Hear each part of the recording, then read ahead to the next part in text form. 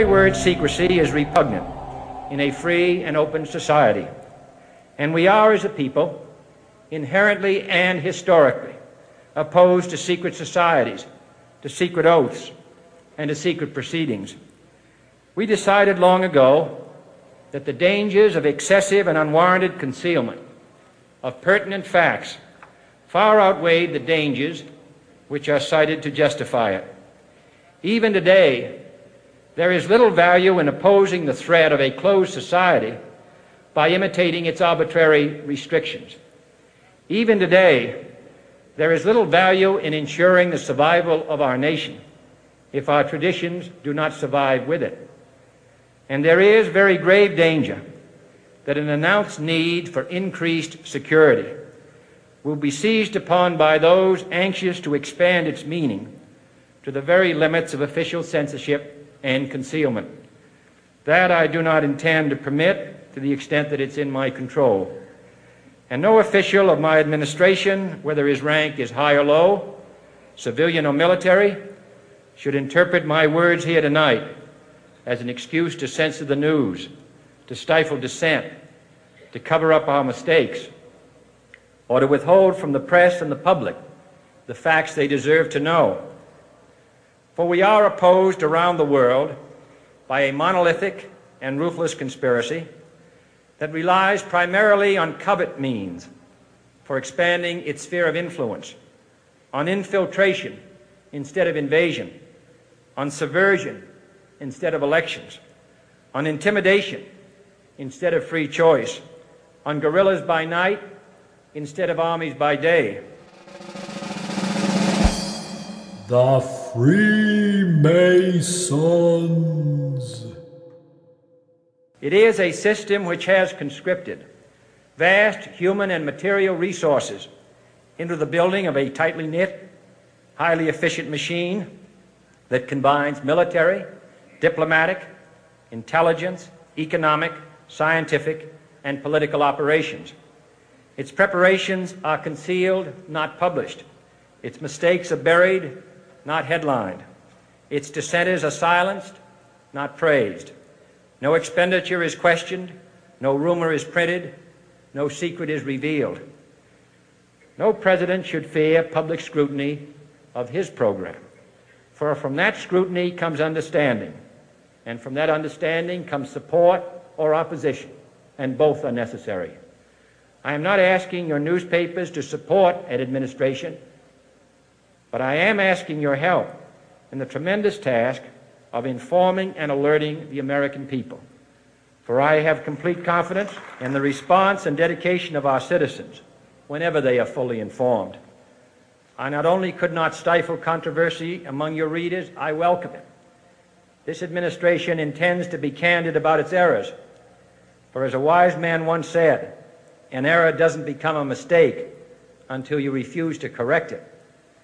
We intend to accept full responsibility for our errors, and we expect you to point them out when we miss them.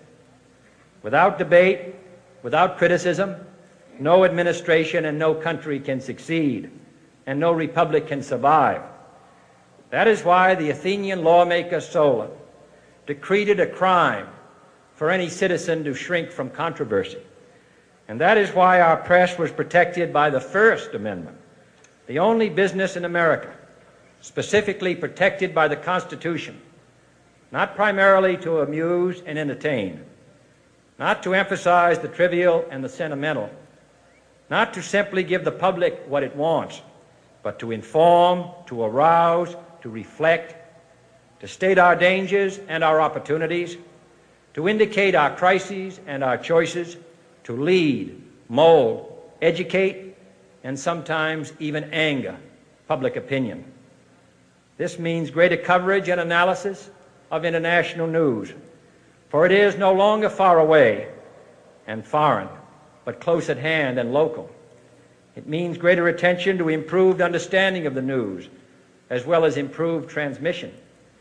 And it means, finally, that government at all levels must meet its obligation to provide you with the fullest possible information outside the narrowest limits of national security. And so it is to the printing press, to the recorder of man's deeds, the keeper of his conscience, the courier of his news, that we look for strength and assistance, confident that with your help, man will be what he was born to be, free and independent. Welcome, ladies and gentlemen, to Behind the Lodge Door on member-supported Restoration Radio. We are your host, Dan. And Damo. This episode is a members-only episode and is not available for individual purchase and download. However, to receive access to all Restoration Radio episodes, please visit truerestoration.org and go to the member area on the menu bar to find out details on becoming a member. Well, Damo, when did JFK make that statement? Well, Dan, I can state with certainty that it was definitely before he was shot and killed on the 22nd of November 1963. It was an address given before the American Newspaper Publishers Association in New York on April the 27th, 1961, a little over 2 years before he was actually shot. And the address was called The President and the Press. Interesting. I mean, it just shows you how much politics has changed since then, and I was particularly impressed by the cultural literacy of references to the ancient Greeks, and it's just something that you wouldn't get in the dumbed-down version of politics these days. And the other thing that sort of hits home with me, Dan, is the statesmanship. Yes. Seems to be someone that can be respected.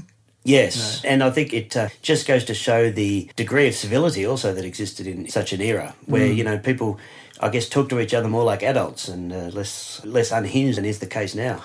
He was, or at least we know, nominally Catholic. That was his chosen religion, so one can assume that he was certainly baptised, but we don't need to get into that right now because we weren't there and who knows what the real case was in terms of how he lived his life and so on. However, what I did notice is that he was very America-centric in his speech. He was very much about America for Americans. Yes. Whereas you can see today with the incumbent Obama, is very much about internationalism, about creating and pursuing that one world system. Yes, and in fact, it was George Bush Sr. who in 1991 referred to the New World Order, quite famously referred to that. So, in fact, the first time I heard him say that, Dan, was on a golf course, I believe. Oh, yes. I think he was on the 9th hole. Right. Putting for a long putt. And he mentioned the term New World Order. It was around the time of the war in Kuwait. Yes, that's right, the famous Gulf War. Now, listeners, thank you for joining us once again. And we're actually taking a different approach today. We're sitting on the sofa, rather relaxed, aren't we, Dan? Yes, that's right. We've decided to go for a more low-key approach this time. That's right. We're going to try something different. We've had some fantastic feedback, and we really appreciate that. Yeah, we thought that today, because we're now heading into the actual Behind the Lodge Door book, getting into that today, as we said we would.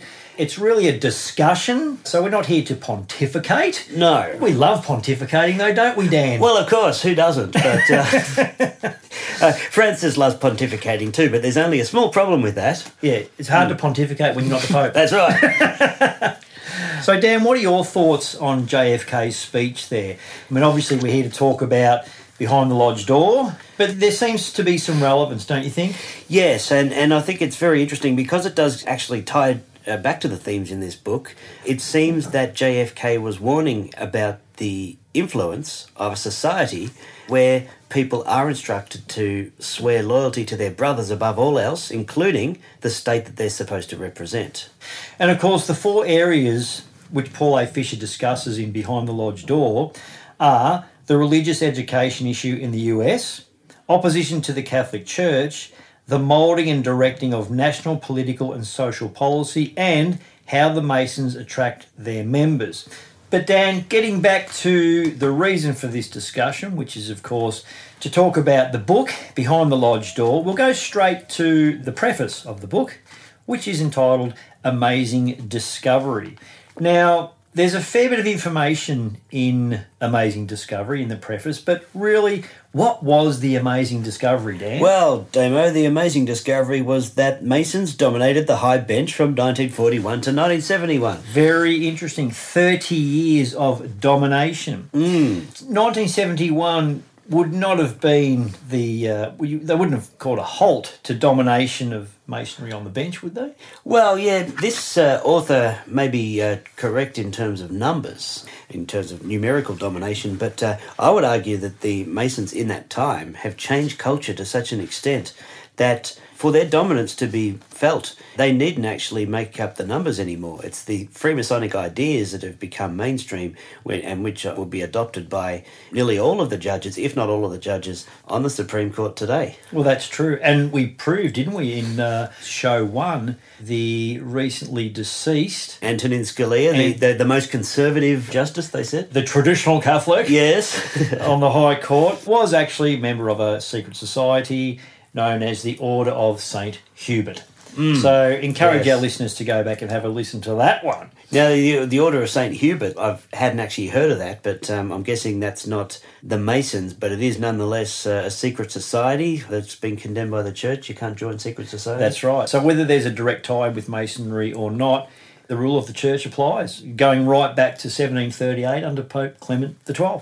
That is correct. Now, Dan, on page 15, and for our listeners who have the book, go to page 15, Discovering Masonry's Secrets. By the way, you can purchase the book through... You can. Yes. At a brilliant price for members of $10 US. $10. Yes. Now, this is Paul A. Fisher saying, and I quote, "When I discovered that Freemasons had dominated the Supreme Court, my knowledge of the craft was minimal. However, in a general way, the fraternity had left a favourable impression, primarily because a Shriners Parade, Shriners, of course, being part of the Freemasonic sect, in Washington, D.C., in the mid-1960s, brought much pleasure to my wife and our very young children."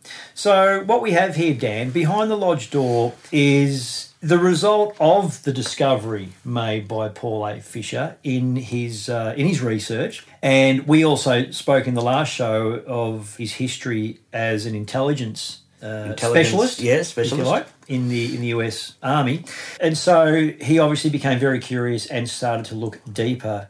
As a result of finding out that amazing discovery that the High Court bench the bench of the Supreme Court was pretty much rigged. Yes, and I think it's very interesting. He's come at it from a point of view of finding out this fact, which may not necessarily be of utmost interest to most people. So what if the bench is dominated by people from a particular organisation? However, he was nonetheless inspired to take a look at, I guess, what he had heard about Freemasonry in the past and the secret nature of the organisation. He was probably thinking, if this secret society is able to dominate an institution like the High Court, what effect does that have on the decisions that it makes? Absolutely. By the way, you can tell this guy was a former intelligence officer because if you look at the sheer sources that he's quoted, about 1/3 of the book almost is derived of his sources. That's right, and we talked about that in the last episode as well. So Sure. thanks for reiterating, Dan. I think it's always good to reiterate things. I do it with my children every day. I think it's good to reiterate things too. That's right. I believe we should reiterate things. Yes, most definitely. I think we've just reiterated that enough. Quote, "After noting that so many justices were members of the craft, it seemed highly important to learn the philosophy and teachings of the organisation. The problem was finding such knowledge when the fraternity is known to operate in secrecy," unquote.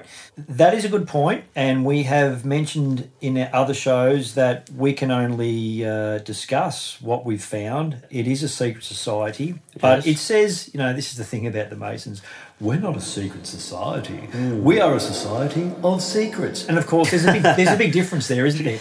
Yes, well, Damo, I think it's important when you talk about the stacking of the High Court bench. This Mr. Fisher does mention in page 14, from the inception of the Supreme Court in 1789 through 1940, there were never more than 3 Masonic justices during any term except on 2 occasions. However, suddenly beginning with the appointments to the court by Roosevelt, 1933 to 45, himself an ardent Mason, and continuing through the first 3 years, 1969 to 1971, President Nixon's first term, although he's not known to be a Mason, members of the International Secret Society dominated the high bench in ratios ranging from 5-4, beginning in 1941, to 7-2, beginning in 1946. And of course, the domination from 1941 to 1971, obviously easing off after the 70s, but by that time, all their ideas seem to have been implemented, and the Freemasonic ethos, nevertheless, predominated. So, Dan, with that sort of stacking of the High Court bench, it is just unrealistic to believe that the Freemasonic ethos, indeed the Freemasonic Luciferian religion, would not play an extremely dominating role in shaping America, or, as we've mentioned on a number of occasions, the American experiment. Yes. Now, Dan, there is something I wanted to pick up on in the preface, Amazing Discovery, where Paul Fisher says the era of 1941 to 1971, which we've just described, was an era when traditional Judeo-Christian values were removed from the curricula of public schools. Now, I know that you have a problem with that term Judeo-Christian, Dan, and I can understand why. I might get you to expand on that, but before you do, you wouldn't believe this, but we actually received some member feedback just yesterday. Oh, lovely, yes. And which is fantastic, and we appreciate feedback from any of our listeners, whether it be good, bad, or indifferent. And of course, if it was indifferent, they wouldn't bother writing. That's correct.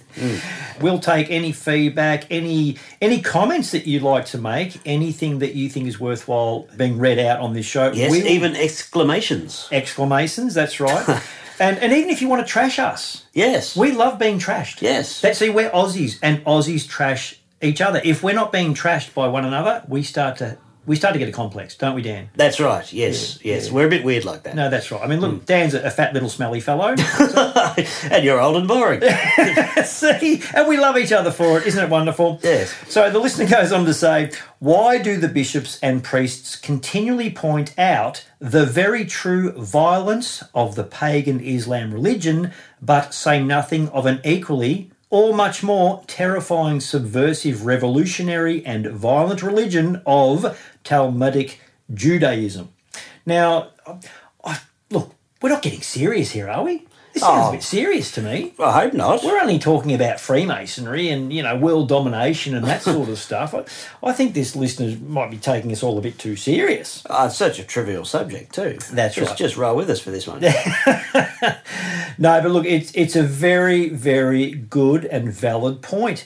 And this was actually one of the topics for today. We did mention in one of the shows earlier that if you listen, there was one part where we were whispering to each other, Dan. Ah, yes. And we didn't want to give the farm away, where we said that it was all tied back to Judaism. So just want to point out, though, that the bishops and priests who contribute to Restoration Radio, yes, they might discuss Islam from time to time, but it's not something that you're going to hear every 5 minutes. We all know that it's a complete and absolute farce, it's a heresy, and it's just a complete waste of time, but it is causing problems. Making its impact felt on Western civilization. That's right, but we also believe that it is effectively a tool used by Judeo-Freemasonry. Someone else is calling the shots, pulling the strings, as it were, and all of those strings and all of those shots go straight back to Zionism.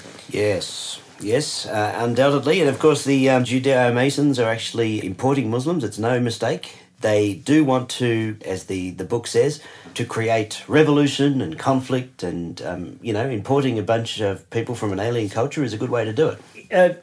Here's a funny little story for you, Dan. I was on the aeroplane coming back from Tasmania a couple of months ago, and I was reading this little book, and this fella sitting next to me says, "Oh, that looks like an interesting book. What are you reading there?" I said, "Oh, it's just a little pamphlet. It's called The Ultimate World Order. It's called The Jewish Utopia." Oh, yes. Well, that looks a bit heavy. I said, "No, it's pretty light, really. It's probably only about 50 grams. I'm just going to read the front cover to you. It says, "The Jewish Utopia. It was discovered by the author of this little pamphlet in an unlisted Jewish collection in the library of the University of Texas. It is the authentic and complete plan of the Zionists for world domination. It pictures the ultimate new social order which the Zionists hope to establish after they have used communism, democracy and a third world war to gain their ends. The ultimate world order is an analysis of the Jewish utopia with photographs and excerpts from the original text.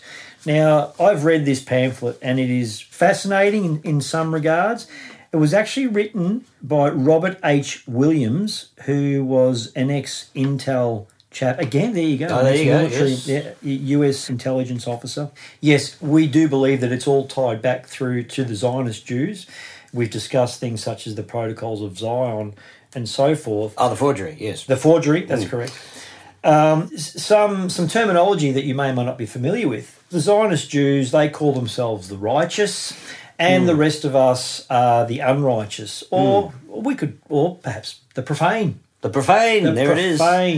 So essentially, you are of the righteous, and you don't actually have to be a Jew to be a member of the righteous, so long as you accept what they are achieving and you assist them to achieve it. And we will expand on that, and not to suggest that you're jumping the gun, but I'm going to hand it over to Dan now. Dan, why do you dislike the term Judeo-Christian? Well, Damo, my problem with it is that historically it is inaccurate. I think it is an attempt to conflate Jews and Christians, to somehow suggest that they were, instrumental in the formation of America and that they are the same. I would characterise it more as a Masonic or Judeo-Masonic kind of mixture in the United States. You had the Christianity of the people, but almost from day one, it's the Judeo-Mason element which has sought to corrupt every single sphere of public life in the United States, as this book gets into. Judeo-Christian is problematic, as they say these days. And I think we need to point out that we are not anti-Jew per se. It's important to make this distinction. You see, we're not anti-Jewish race. See, that would be hypocritical, because it just so happens that our Lord and Saviour, our King, our God, was Jewish. So it doesn't make sense to say that the Jewish race is bad, because, let's face it, we're talking about the Jewish religion here. Yes, okay. And in particular the Talmudic version of it. Now, the other thing to point out, I guess, the difference between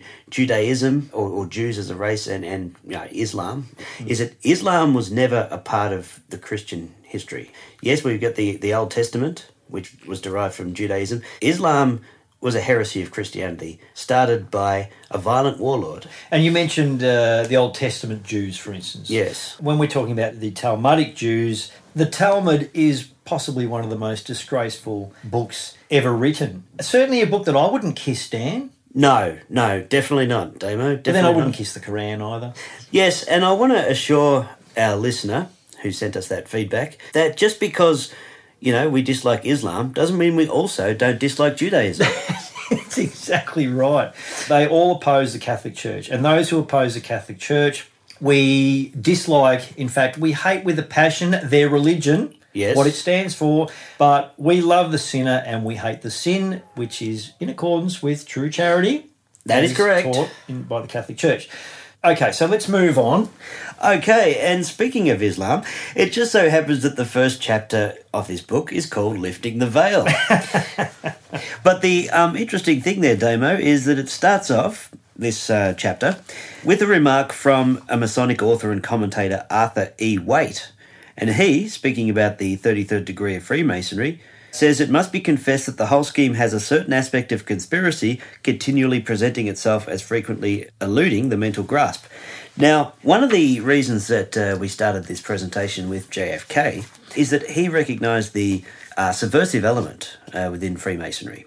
And this was brought to attention in 1981 in Italy, where the lid was lifted upon a whole network of Freemasonic conspiracy. And in that, it was said that the Freemasons operated as a state within a state. In other words, the whole idea about their loyalty is not to their nation or to anyone other than their Masonic brothers. And that's very important to recognise, because institutions that are stacked with Freemasons are stacked with people who are essentially operate above the law. And that was said by Mussolini, Benito Mussolini. He actually shut down the Masons because he said that Italian Freemasonry was dominated by an anti-national state of mind. The craft obliged its members to deny they are Masons, thus contributing to corrupt the character of Italians, which of course would be an unpardonable thing. Freemasonry used its hold upon the machinery of government in favour of purely private interests and ambitions. There seems to be a common thread with dictators, because Hitler also took down all the Freemasons in Germany. It makes sense to do that because they understand the nature of this subversive organisation. Yes. And as you said, when you discussed P2 being like a shadow government, if you like, and that shadow government is not in the context of opposition to your government, but it is an invisible opposition. Yes, one that you can't vote for. There's no democratic input there. And it's one that you can't vote for, but it's one that gets in and runs the government anyway. Yes. I mean, these, Hitler, Mussolini and so on, I believe Stalin did the same thing. Oh, he did? Okay. I believe so. Taking down the Masons because they actually understood the power of Masonry and the influence therefore. And who can understand threats to one's power better than a dictator? Now, Dan, into chapter 1 on page 32, you'll find the heading Freemasonry in Early America. It says, quote, "The first lodge of Freemasonry in America was established at Philadelphia in 1730 and claimed Benjamin Franklin as a member." Good old Benny Franco. Yes, on the notes, I believe. That's correct.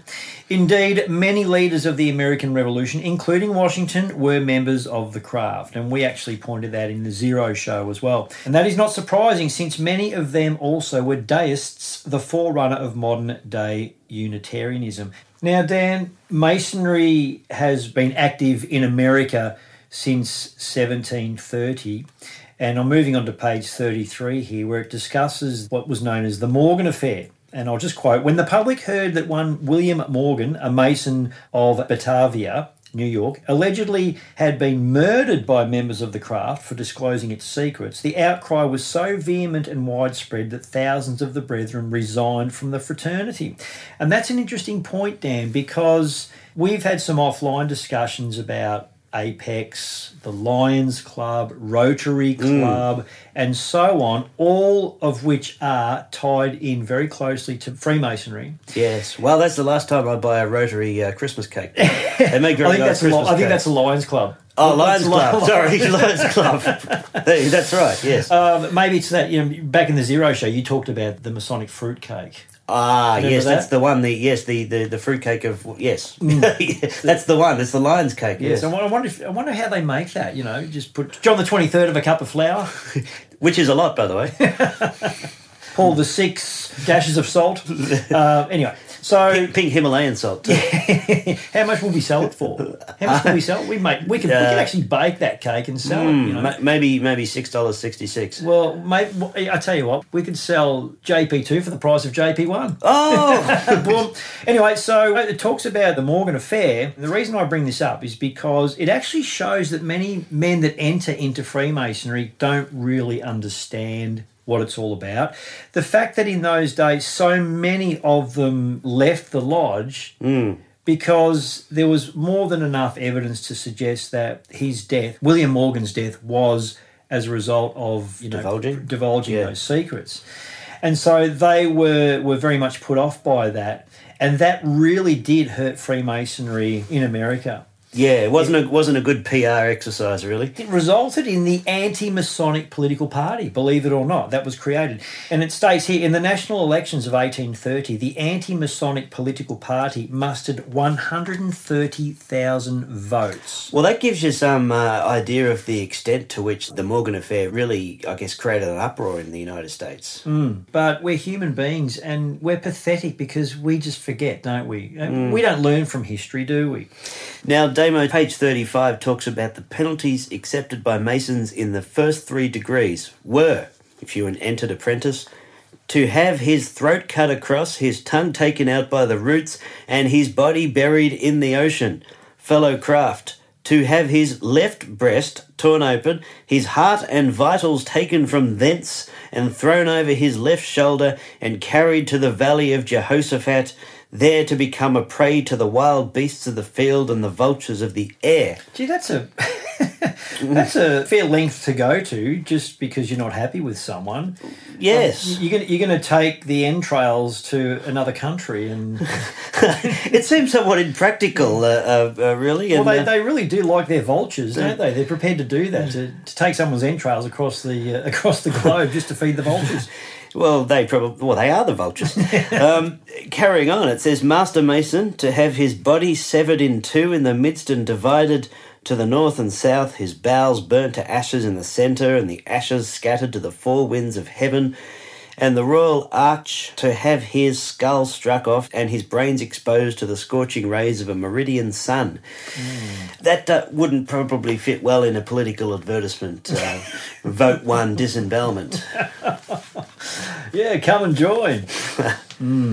So, Dan, just to go back, this chapter 1, Lifting the Veil, it very much is an overview, if you like, with some good examples as to Freemasonry in the States. Would you suggest that's correct? Yes, and even like they had the example of P2 in Italy with Mussolini and the William Morgan case. So I think really the first chapter was dedicated to providing examples as to where the operations of Freemasonry have been put out there in the open. And would you say that Paul Fisher achieved the aim with that chapter? Does it make sense? I think that's a fair assessment? Fair assessment. So, Dan, moving on to chapter 2, which is called The Mind of Masonry. And it states, earlier in this century, Father Herman Gruber, S.J., a recognised authority on Freemasonry, carefully scrutinised the Masonic fraternity on the basis of its numerous publications and reports. And he found the following.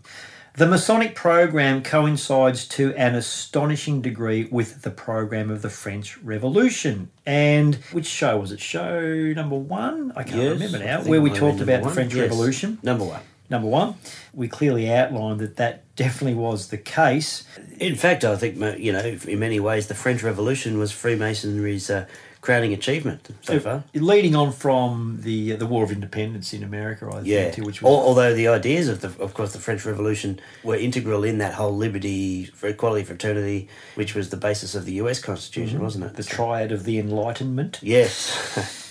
It goes on to say, the craft fosters in its members and through them in society at large the spirit of innovation. It furnishes in critical times a shelter for conspiracy. And of course, the sort of innovation that they deal in is the sort of innovation that tries to take away spirituality from society. And this was mentioned in the book written by Father Dennis Fahey called The Kingship of Christ and Organised Naturalism. And I'd just like to digress for a minute, Dan, and talk about the Protocols of the Elders of Zion. Now, that's an interesting book. Oh, that's the forgery, isn't it? Well, that's right. It came to light around 1905, and some say it's a forgery, some say it's the real deal. You can get online and have a read, but look, let's just say it's a forgery, okay? And the Protocols of the Elders of Zion is essentially minutes or notes, if you like, taken from, or at least this is the story, taken from a meeting of the Zionists, the Zionist Jews, okay? And let's just say it's a forgery. Well, everything that is in there has actually come to fruition. And it's very interesting. The reason I bring that up is to tie that into the feedback provided by our member where they discussed Judeo-Freemasonry. Now, in this book called The Kingship of Christ and Organised Naturalism by Father Dennis Fahey, he provides a contrasting programs. If you go to page 96 for those that have that book, and on the left-hand side, he discusses the program of Christ the King through his mystical body, the Catholic Church. And on the right, he has the program of Freemasonry.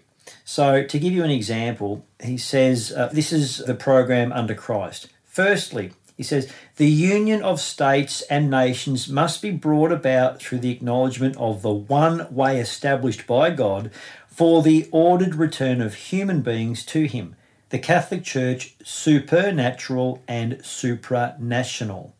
Now, if you go across to the right-hand column where it talks about the program of Freemasonry, and it says, firstly, The union of states and nations must be brought about through the establishment of some form of naturalistic supranational organisation, political and economic. In other words, the New World Order. Yes. All religions must be on the same level in states, but with discrimination against the Catholic Church. That's the program. Interesting. Now, there are 6 of these, 6 comparison or contrasting programs, but I'd like to go to the third one here. It says, thirdly, and this is under the program of Masonry, marriage must be brought down to the level of a purely civil contract terminable by a simple state formality. Okay, are we there or are we not there? Absolutely. The culture of divorce is entrenched. So if you go back to the Protocols of the Elders of Zion, which is supposedly a forged document, I don't know whether it is or it isn't. I haven't done enough research. I have read it, and what I can tell you is that when I'm reading through the program of Masonry, okay, I'm reading the Protocols of the Elders of Zion. Let's make no bones about it.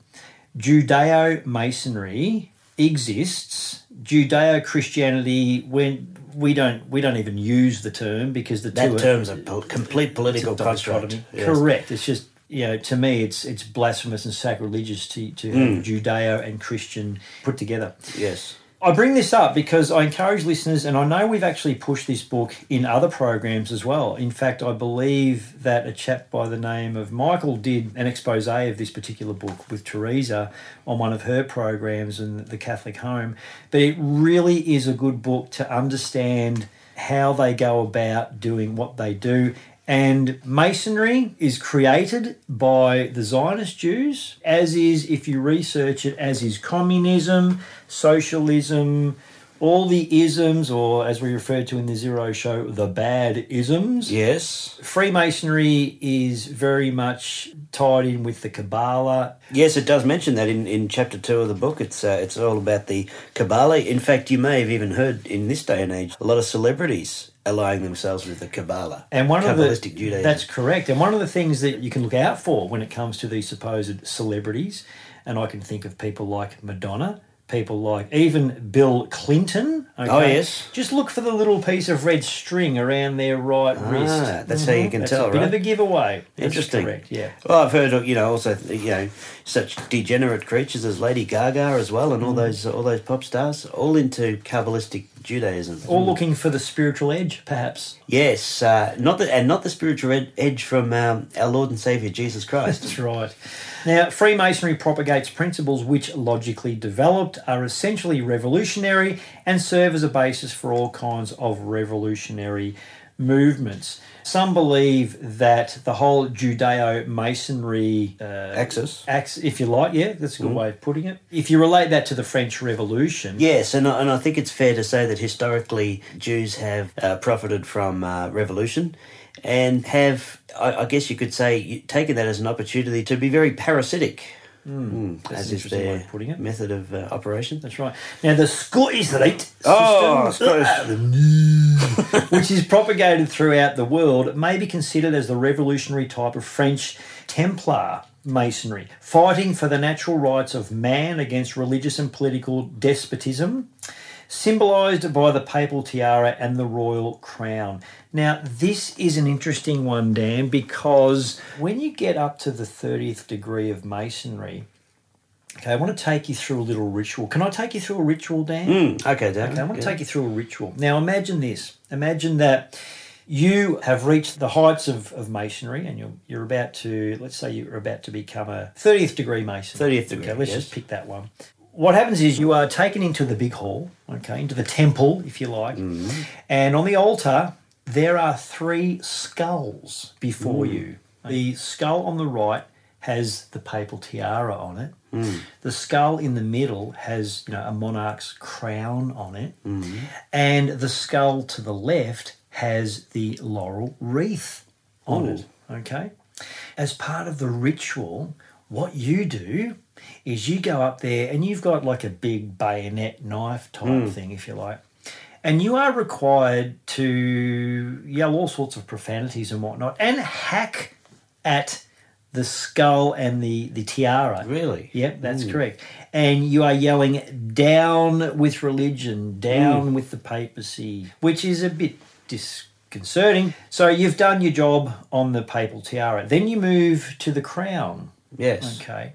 And you start to hack at the crown and the skull, and you down with the monarchy, down with the crown. You know, you can see the tie-in here. Masonry completely detests the Catholic faith. Yes. The true religion, that is the true enemy, obviously. But it also hates the monarchy. It hates what the crown represents, the kingship, if you like, but also even the law of the land, which really, if life is great and we're living in a world of true charity and where we recognise our king and the state and the and religion works together. So the church and state work together, I should say.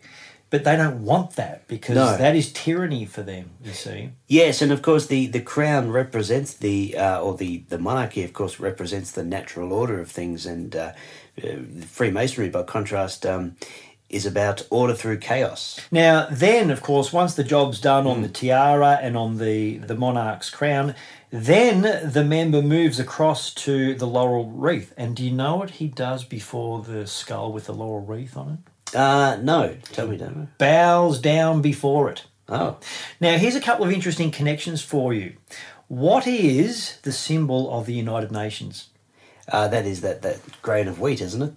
The around the globe. I think that's what it is. The laurel wreath. Oh, is that what it is? I always wondered what it was. Yes, it's it's the laurel wreath. Now, I could go on and on about this, but for those that want to do a bit of research on this, okay, I'll just pick one other thing. What is it that the Caesars, let's go back to, say, Diocletian, what did he wear around his head? The wreath. The laurel wreath. Yes. Because he never rested on it, though. Well, Damo, to me it seems like it represents, smash the papacy, smash the monarchy, worship the forces of organised naturalism. And you said about the United Nations before. It's a symbolic repudiation of the natural order, and in its place the chaotic Judeo-Masonry order. Have you heard of the Kardashians? Yes, I think most people would have unfortunately heard of them. Now, they are Freemasonic through and through. In fact, do you know the meaning of the word Kardashian, where that comes from? No, Damo, please inform Well, me. do you know what nationality it is? It's Armenian. And in Armenian, it means, guess what? Stone cutter. Oh! Hey? Oh, fancy that, hey? And people might say, well, that's a bit of a coincidence, really. Yes. It's also a coincidence that apparently on their shows, all the floors are... And I don't even know what they do. I just know there's some celebrity or something. I think they're big self-promoters, basically. Right, okay. Yes. Well, didn't they have something to do with that Olympian, the American Olympian called Steve Jenner? Bruce Jenner. Oh, Bruce Jenner. Bruce Jenner, who became Caitlyn Jenner. Yes. Is that today, or is he back to Bruce tomorrow? I think he's... I don't know how I heard it, but I heard that he's considering becoming Bruce again. Oh, what's happening in the world? Yeah, well, you know what? But we can play this game, Dan. This, you can't tell me that I'm a man if I say I'm a woman, and you can't tell me I'm a woman if I say I'm a man. Yes, how brilliantly postmodern. You are whatever you want to be. Well, Yes. I'm going to do I it. identify as a millionaire. I'm a trans-millionaire. I'm going to start parking in disabled car parks. That's what I'm going to do. And then when I get out and do 15 push-ups and do a big 10K run and come back to my car, someone says, you can't park there. I'm going to say, well, hang on. You can't tell me that I'm not disabled. That's right. I identify as a disabled man. A disabled, non-binary... Gender fluid. In fact, I don't even exist, okay? And you can't tell me that I do. That's right. And if you don't exist, the government can't tax you. Well, so getting back to the Kardashians, right? Yes. Now, the reason I bring this up is because a bit of an example, a real life example. About 3 months ago, my wife was looking at some propaganda selling some clothing, one of those Target flyers or something, and they brought out this Kardashian range of children's clothing. Oh, children's Clothing, Kardashian. Isn't that wonderful? But here's the clincher, which was really, this is what I'm getting to here. Yeah. And this ties in with what I was saying before about that ritual where they bow down before the laurel wreath. Right. Now, the pictures in this bit of propaganda, there were children in the ad. Guess what they were all wearing on their heads? Oh, hang on, a laurel wreath? Every single one of them. Whoa, that's probably just a very unfortunate coincidence. Yeah, absolutely. No doubt. So we could explore that more and more, but I don't think there's any point to it. The bottom line is that it's all tied in. And, you know, we talk about the secrecy behind Masonry. I don't know how much of it really is a secret anymore. No, especially in the age of the internet, although it is a historical curiosity because, of course, for most of our history, we haven't had the internet to bring these things to light. That's correct. Listeners, we would like to remind you that you are listening to episode 3 on the Behind the Lodge Door series on member-supported Restoration Radio. We are your hosts, Dan And Damo. and today we've been discussing Freemasonry on episode 3 of Behind the Lodge Door.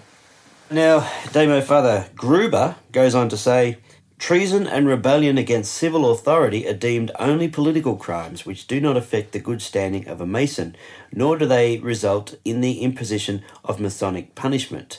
So there's that whole thing, a Mason owes no obligation to his nation or any construct other than Freemasonry. And again, what other nation or what other peoples, if you like, are in exactly the same situation where really it doesn't matter where they live, their allegiance is not to that country. And what do we call them, Dan? I believe we might call them the Jews. I think you're correct. And in fact, Hitler... better be careful. Oh no. Okay. Better be careful. Okay. Now, Hitler once said, their home is everywhere, but their home is nowhere. Yes, very interesting. Even Henry Ford, I think, himself wrote a book called The International Jew, which talked about the same thing. That's interesting because he was an avid Freemason. Oh, was he? Oh, there you go. So the book goes on to say, symbolic formulae and symbols are used so the work of Masonry may not be hindered. Now, that is an interesting point as well. We could literally go through every line in this book and comment on it, but we've got to be careful because obviously there's a time situation, but we need to remind ourselves that the universal language really is symbolism. It sort of transcends all languages. Symbolism, an example would be, it doesn't matter what country you're in, you pretty much know what a stop sign looks like. Yes, that's right. Quite universal. And probably even more closer to what we're talking about, churches. Churches look very similar across the world. Well, yes. Well, I'm talking about proper churches, not those modern monstrosities. Disgraceful things that they are. But, you know, Masonry uses symbolism extensively, and I believe probably the best example of that, Dan, is the layout of Washington itself. Now, I won't go into detail, but I would encourage listeners to get online and do a bit of research on the layout of Washington. Now, Damo, moving on to page 40, Father Gruber said, to accomplish their goal, Masons believe the following is necessary. 1, the destruction of all social influence by the church and religion generally, either by open persecution or by so-called separation of church and state. 2, to laicize or secularize all public and private life, and above all, popular education. And 3, to systematically develop freedom of thought and conscience in school children and protect them so far as possible against all disturbing influences of the church and even their own parents by compulsion if necessary. Those 3 points, Dan, really encapsulate how they intend to achieve their goal of taking spirituality away from society. And the first one you mentioned there, Dan, where it talked about the separation of church and state, well, that's why America is the way it is today, if we hone specifically in on America. This is why it doesn't work. When you separate church from state, then state essentially makes the laws, tells you what's moral, what is not moral, how to bring up your children, whether or not you should immunise them, whether you agree with it or not is irrelevant, so on and so forth. I could go on infinitum. Yeah. We know, and that's, you know, the separation of church and state provides for chaos. End of story. Yes, and I believe that's why they called it the American experiment, because I think it was, I would say, the first time that a nation has been established based on those principles. Of course, the French nation existed long before the French Revolution, but this is the first time a new country, I think, had been organised around those principles. And so, Dan, we don't have to look too far ourselves. I mean, here in Australia, it's exactly the same. Separation of church and state. And it's just creating chaos worldwide. And, yes, well, it is a worldwide conspiracy. That's what Freemasonry is. And because the clear enemy of Freemasonry is the Catholic Church, separation of church and state was a requirement. But moving on to point 2, Dan, to laicise or secularise all public and private life and, above all, popular education. You got any comment on that? Well, that's definitely been done. The secularisation of all public and private life is pretty obvious. There's very little over religiosity allowed these days in public. The closest you're going to come to that is probably Christmas Eve carols by candlelight.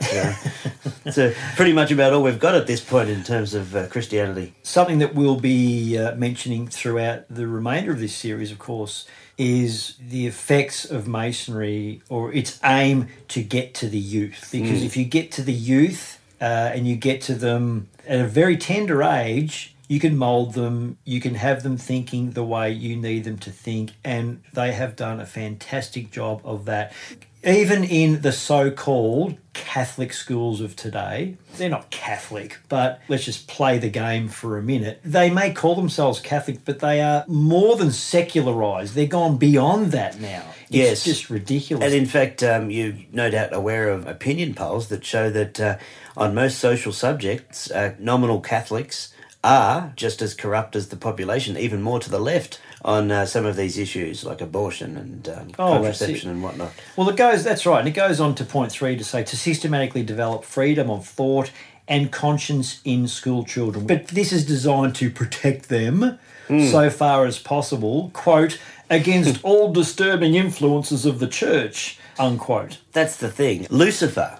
The word Lucifer means light, and they see the Catholic Church or St. Michael as the dark one and Lucifer as the light. Well, there's an interesting hypothesis too in relation to Freemasonry, that Freemasonry believes that God is made up of both good and evil. Right. And this is one of the reasons why, and again, if you go back to the Protocols of the Elders of Zion, where it talks about the requirement to debase humanity. Yes. To bring humanity into the depths of morality. In other words, to make it so evil that it forces the hand of the good side of God to send his Messiah.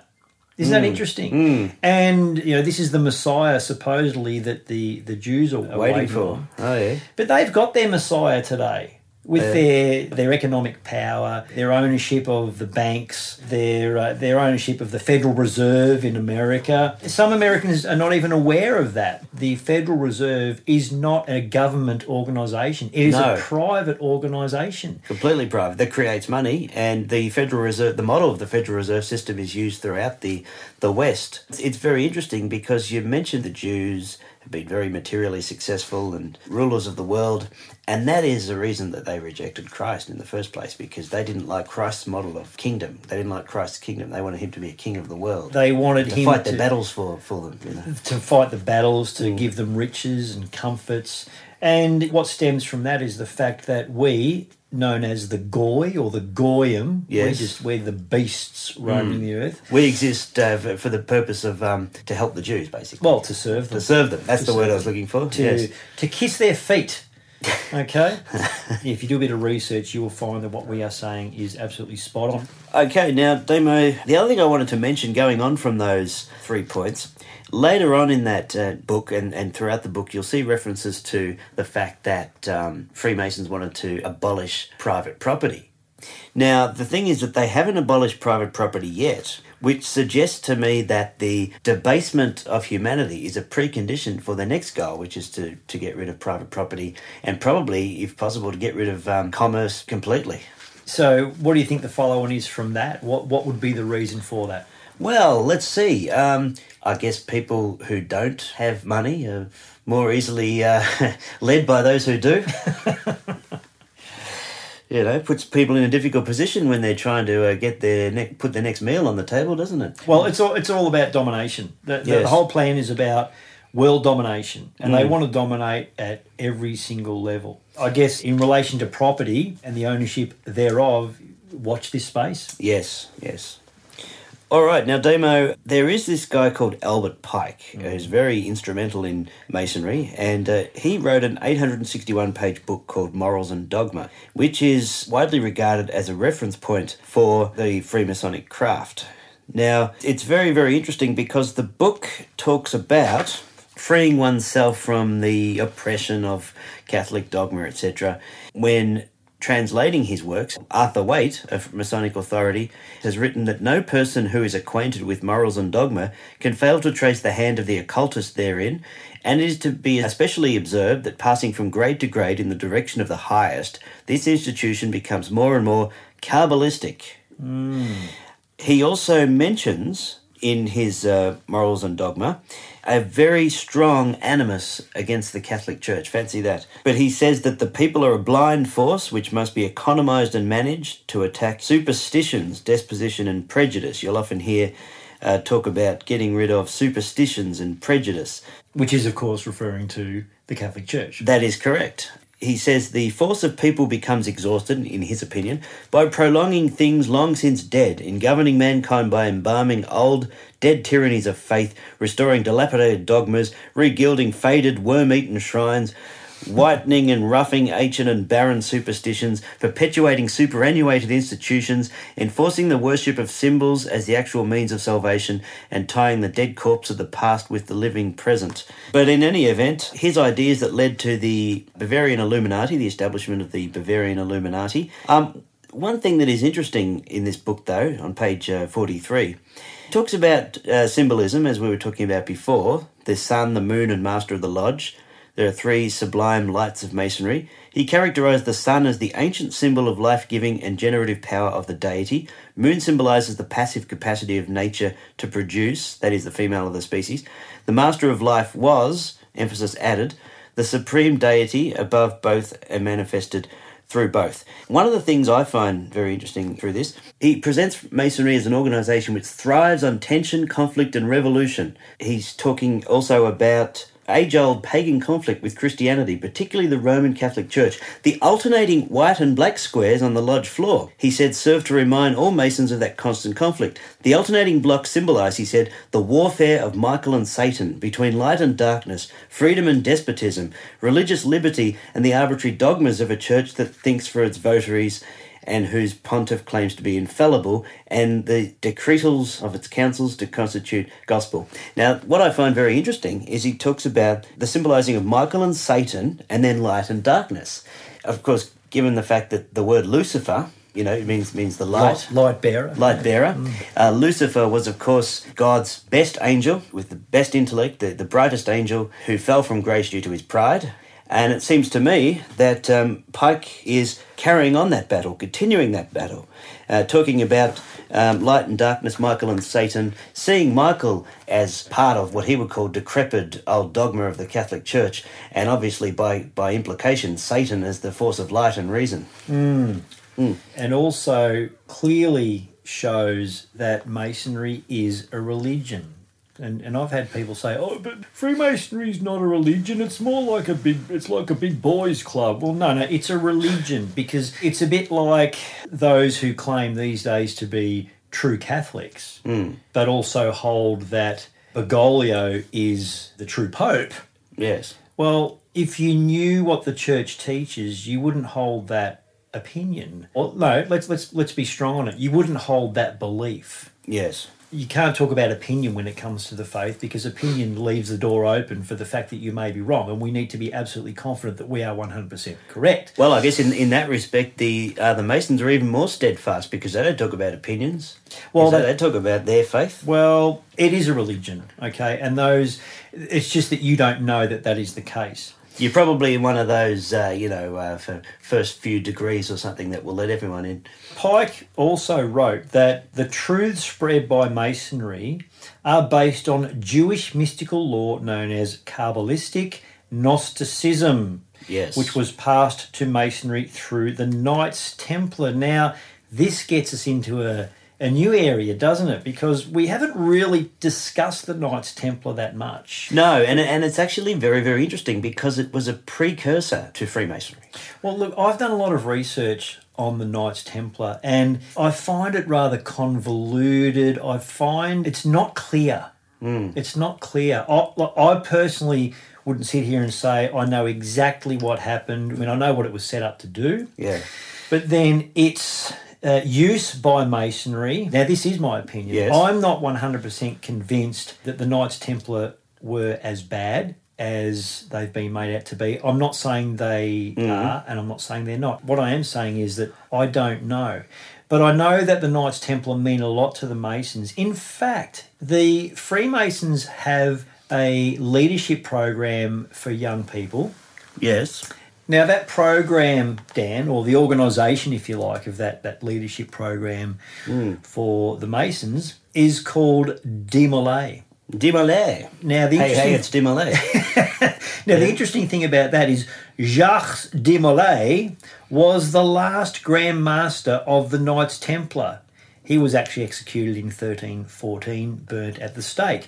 The Knights Templar was first started with the approval of the Pope, and then it says here, the trial of the Templars, which lasted 7 years, involved charges that the Templars denied Christ was God, abjured other basic Catholic beliefs, including the sacraments, spat and urinated upon the crucifix, and regularly engaged in homosexuality and other obscene acts. In fact, I guess Pope Clement V and Philip the Fair, as they said, of France, could not explain to the people at large, because obviously I think they would be scandalised by such things. He said, the conspiracy of the Templars against the thrones and the tiara, because to do so would propagate the religion of Isis. Oh, my goodness me. Yeah, not that Isis. No, this is one of the false god Isis, correct? Yes. Yes, well, before Jacques Demolay died, and this is according to Pike, he instituted what came to be called the occult Hermetic or Scottish Masonry, the lodges of which were established in 4 metropolitan areas, Naples, Edinburgh, Stockholm and Paris. These lodges, Pike asserted, were the initial lodges of modern Freemasonry. Yes, the former Grand Commander of the Scottish Rite also asserted that the secret movers of the French Revolution had sworn upon the tomb of Demolay to overthrow throne and altar. Then when King Louis the 16th even, of France was executed in 1793, half the work was done. Thenceforward, the army of the Temple was to direct all its efforts against the Pope. And that's interesting because that ties in with what we were saying about that ritual where they hack at the tiara and the monarch's crown, and then they bow down before the wreath, which is, as you alluded, it's all about naturalism and man, and of course, to tie that in with Vatican II, of course, the dignity of man. By the way, do they still hack at the papal tiara in the ceremony now, or do they not bother anymore? I think all ceremonies are now held in the United Nations building because that's where the actual tiara is. Oh, okay, there you go. So Yes. if they're using the one tiara, there's not much of it left. No. Now, Dan, this character Pike, Albert Pike, he wrote the following: by what right does the savage, merciless, persecuting animal, and he's talking about the Catholic Church, Of course. endeavour to delude itself that it is not an animal? I mean, who is this guy? I think he might have a little grudge against the church somehow. Now, in his commentary on the Council of Kadosh, Pike, referring to the Holy Eucharist, said, "The chief symbol of man's ultimate redemption is the fraternal supper of bread and wine. This fraternal meal teaches, among other things, that many thousands who died before us might claim to be joint owners with ourselves of the particles that compose our mortal bodies. For matter ever forms new combinations, and the bodies of the ancient dead, the patriarchs before and since the flood, the kings and common people of all ages, resolved into their constituent elements, are carried upon the wind all over the continents, and continually enter into and formed part of the habitations of new souls, creating new bonds of sympathy and brotherhood between each man that lives and all his race. And thus the bread we eat and the wine we drink tonight may enter into and form part of us, the identical particles of matter that once formed parts of the material bodies called Moses, Confucius, Plato, Socrates, or Jesus of Nazareth. In the truest sense, we eat and drink the bodies of the dead. This is a really good book. I'm seeing this in the first two chapters. So, Dan, over and over again, Morals and Dogma, or MAD, if you like, emphasises that Freemasonry is a religion based on the occult Jewish philosophy found in the Kabbalah. Full stop. There's another point here I'd like to make, and we're still on Chapter 2. Pike also makes clear that those in the lower degrees of Masonry are intentionally misled by false interpretations of the symbols of the craft. It is not intended, he said, that Masons in the blue degrees, which are the first 3 degrees, or known as the Blue Lodge, shall understand them, but it is intended that they shall imagine that they do. Yes. The true explanations of the symbols are reserved for the adepts, the princes of Masonry. So it's deception within deception within deception. And I think we've all heard the stories of as you go further up the chain within Masonry, it's like, look, what we told you before, forget it. Okay, we're now moving on. Here is the real secret. Here is the reality, okay? So we're going to share this with you. And then once you're done with that level, you move to the next level. It's the same thing, on and on and on. And I wonder if perhaps from the point of view of curiosity, whether or not that is a key driver for some of these people to keep them going through that process. What do you think? More than likely, I would suggest. I think that's probably the natural inclination of people to want to climb a ladder in that regard. Now, this Albert Pike, Dan, the only monument to a Confederate general in the nation's capital stands on public property between the US Department of Labor building and the city's municipal building on D Street. It's a statue of Albert Pike. Oh. The grand philosopher of Scottish Masonry, Okay, they knew. who was indicted for treason for his activities during the Civil War. Oh, there we go. There we go. But there we go. But treason is not a problem because it is only a political crime which does not affect the good standing of a Mason. Oh. And I bet you those who put the statue up were also good Masons. Absolutely. Yeah. When they get cold at night, do you think that they're happy to burn the American flag? Oh, most definitely. Clad in a frock coat and waistcoat, wearing shoulder-length hair, the bewhiskered Pike is depicted holding in his left hand a volume of Morals and Dogma, his great Masonic treatise. Can people not see it? I would encourage any listener, and we have said this throughout the series and will continue to do so, do your own research on people like Pike and gain an understanding of the philosophies that they're pushing, what their rituals mean. There really is enough information on the internet now to get a good understanding. But we did allude in an earlier program that you just need to, now here's a wonderful Bergoglio word. Oh, yes. Discern. Yes. Discern between that which is false and that which is true, which is not necessarily easy to do. But by all means, use this show as a bit of a compass for that. Yes, there's so many resources out there and so much interesting information. This is only a starting point for your journey into the dark world of Freemasonry. Now, Dan, I might just ask you to read the paragraph at the top of page 49 there. I think our listeners might find this interesting. Chiselled into the statue's pedestal are words which purport to describe the man's abilities: poet, author, jurist, orator, philosopher, philanthropist, scholar, and soldier. The sculpture gives no indication that Pike, as a Confederate general, was commander of a band of Indians who scalped and killed a number of Union soldiers during the Battle of Pea Ridge, Arkansas. Hence, treason. Now, military records show that Indians at the Battle of Pea Ridge conducted warfare with barbarity. Adjutant John W. Noble of the 3rd Iowa Regiment said, "From personal inspection, I discovered that 8 of the men had been scalped." Now, Adjutant Noble added that the bodies had been exhumed and many showed unmistakable evidence of having been murdered after they were wounded. That's on page 49, second chapter. It's a good one to read because it gives you a great understanding of this character of Pike, who should have been up for treason, played a role, a barbaric role in the scalping of American soldiers. Yes, he represented the Indian tribes against, or commanded even the Indian tribes, as they said. He commanded 3,000 Indians against the Americans. And, of course, to go back, the only monument to a Confederate general in the nation's capital is to Albert Pike. Albert Pike, the treasonous. Oh, who's that at the door?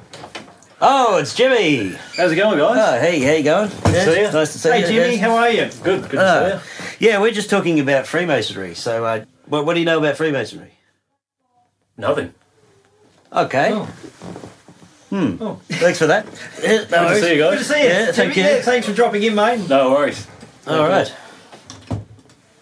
So, Dan, we're down to the last part of Chapter 2. On page 50, the heading, Other Integral Characteristics of Masonry. And it states, there are other distasteful characteristics integral to Masonry which are little noted but deserve mention. And the first one here is prejudice. And I'll quote, it says, Masonry's landmarks have been described by a craftsman as those peculiar marks of distinction by which we are separated from the profane world and by which we are enabled to designate our inheritance as the sons of light.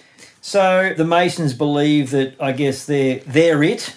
They're the bee's knees. We are the profane. So if you're not a member of the Brotherhood, you are, well, let's use another term. You are the goyim. Yes, you're just less of a human. Exactly. Now, leading on to that, of course, on page 52, they do go on about the historical treatment of blacks who wanted to join the Freemasonry. They said that they had their own Black Masonic organisation, which they called the Prince Hall Masons. Now, this was, of course, it follows this gentleman who claimed that he was initiated into an English Army Lodge in Boston.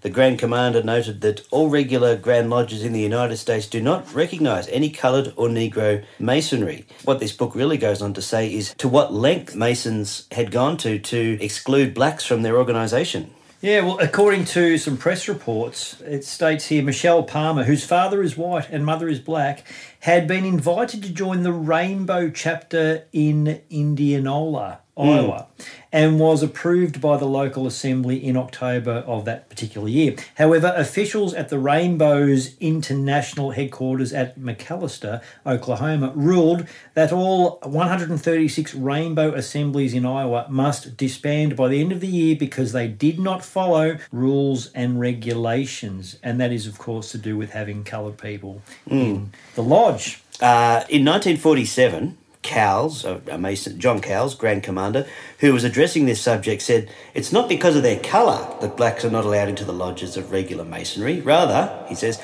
it is a general characteristics of the race as it exists in this country and the apparent incompatible social reactions of the two races. So in other words, it's not because they're black, it's because they do things that make them different to white people. And adding insult to injury, the State Supreme Court of New Jersey decided in 1986 that a low-level state court employee must step down as an officer of a local NAACP, which is the National Women's...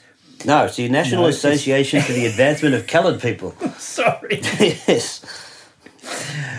Of a local NAACP, which is the National Association for the Advancement of Coloured People, to step down from that chapter in order to avoid the appearance of judicial involvement in political disputes. And I don't know why I just read that out, because that has no bearing whatsoever on what I'm talking about. Never mind. You got to try. You got to try. Yes. Well, anyway, just the final thing on the race issue, I think it says, earlier the Maryland Senate enacted legislation to deny a tax exemption to the Burning Tree Country Club because it discriminates against women, okay? But the amendment exempted the Masons, the Elks, and the Moose, whoever they are, I don't know about the Elks and the Moose, because they were considered charitable organisations. So very interesting. So what organisation do you belong to, Dan? I belong to the Moose. I know. A moose. Oh well, I'm an elk, so take that. Isn't it like the raccoons? The squirrels? Are the squirrels? I don't know about the squirrels. Okay, so Dan, the next distasteful characteristic is atheism, and it states that a careful reading of Masonic literature will make it evident that the craft rejects the God of the Scriptures. Yes, a lot is made of the Masonic law that initiates must never be a stupid atheist. But, it says here, a knowledgeable Mason observed, let us not be deceived. All atheists are not stupid. Well, we could argue with that. Yeah, good. Because if you're an atheist and you believe that essentially you are God because there's no greater power, then I think that would come under their... I think it's pretty stupid. It is, yes. I mean, there's a difference between IQ and wisdom, and there's a lot of scientists, a lot of people that on the face of it might appear to be very, very smart, but yes. This is their get out of jail free card on allowing atheists into the lodge, because they say that every lodge member must believe in God, the God of his choice. Okay, and we know that their God is Lucifer, the grand architect of the universe and so on. But to say that the basic Masonic law requires initiates never to be a stupid atheist. So if you're a knowledgeable atheist, yes, okay, that's acceptable, but we don't accept stupid atheists. So what we do, we have a little test for you to do to ascertain whether you are stupid or not. Do you want to join the lodge? Yes, I do. Yeah, he's stupid. Get rid of him. There you go. Yes. And then another Masonic writer said, man is divine and his divinity is within himself. And yet another New Age writer, that Masonic publication, when we talk to God, we are talking to ourselves, for God and man are one and the same through the ties of love. Oh, so in other words, there really is no meaning to the term atheist, so it becomes a meaningless term according to these people. Well, really, if you boil it all down, atheism means that you do believe in God, but you just believe that you're God.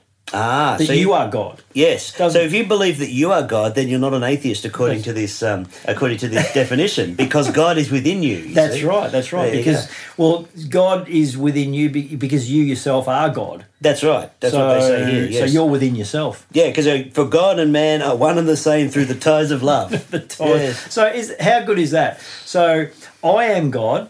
I'm in myself. And I love myself.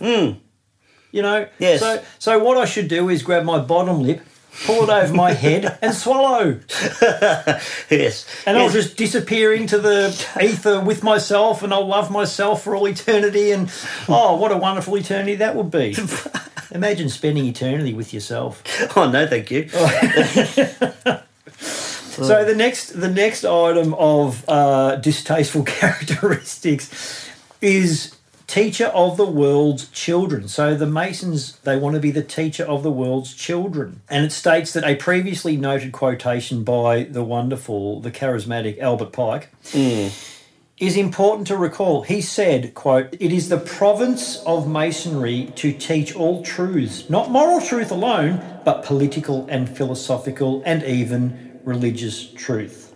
Yes, and of course, in that sense, when they say political as well and philosophical, it is as if the Freemasons give themselves permission to be a blank slate upon which the ideas of humanity and the history of humanity is taught. In other words, the truth is whatever we say it is. In some ways, they make it up as they go, but in other ways, they're very organised. And in fact, if you look at the approach from communism as an example, and I'm thinking specifically of Hungary at this point in time, around 1950, maybe a little bit earlier. When the Russians were going ballistic in Hungary, they specifically, again, targeted the youth, the secularisation of the schooling system. That is paramount to the success of these organisations. Communism, Freemasonry, all part of the Judeo system anyway, the Zionist system, as we alluded to earlier.